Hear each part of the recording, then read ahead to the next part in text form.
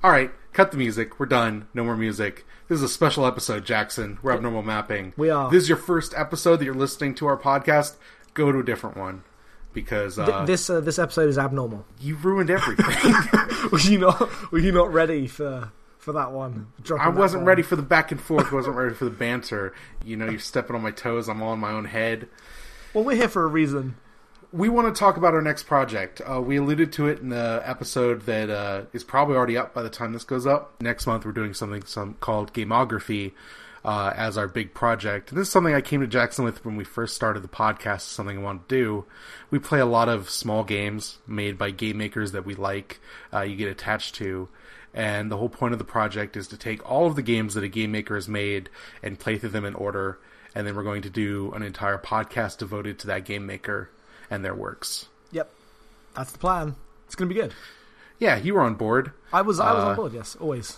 We don't want to do this often. It's probably going to be like twice a year. Every 6 months is kind of what I'm shooting for. But we wanted to do this podcast, introduce it, and explain why we do this.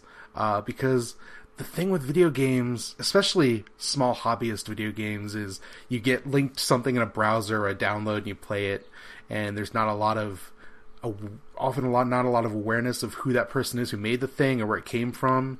You see a lot of people like, oh, look at this person who made this weird thing. Didn't they luck into a weird idea when they've been making games for a decade and they're all weird and crazy like that, but nobody knows about them? Yeah.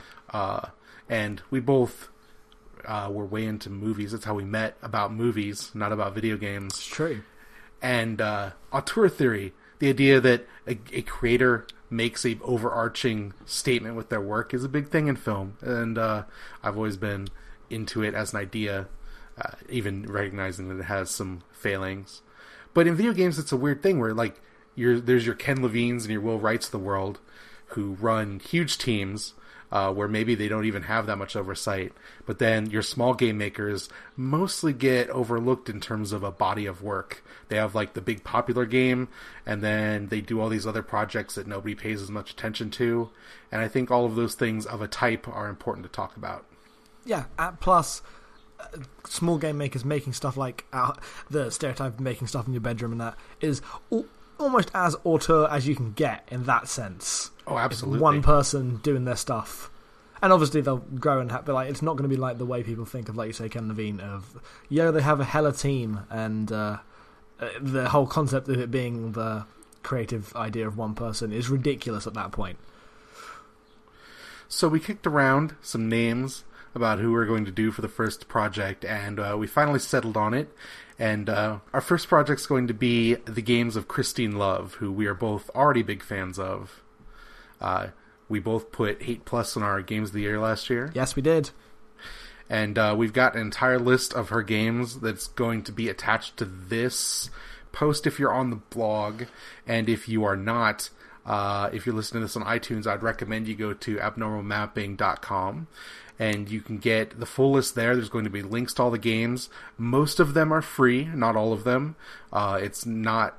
we try to pick game makers who make a lot of freeware games, but that's not obviously a requirement because game makers got to eat. Yep. And obviously a lot of them are growing in terms of the amount of stuff they put out. Like, absolutely. Like, there is a progression, even like before you've played the game, just from, oh, I've not heard this is a small visual novel to this is a thing that I can buy on Steam. And that's a trend with many people who make video games, that their stuff, it becomes more available as time goes on in that sense. Yeah, which is the arc that we are going to chart and Indeed. Hopefully enjoy doing. We both started this project. We're both very interested and excited about it. Yep, I'm hype. So we'll be back at the end of April with our big talk. Anyone who wants to play along is welcome to it. It'd be nice to have more people doing this with us. And this is why we're doing this, give people the heads up about why we're doing what we're doing and what it's going to be about. Yes, and now you're all informed, and you can come back and listen to Gameography in a month, and it'll be cool. It'll be great. We hope. Well, yeah. I'm not going to say it's going to be bad. That'd be a dumb thing to do. Look, I'm new to promos. It's true.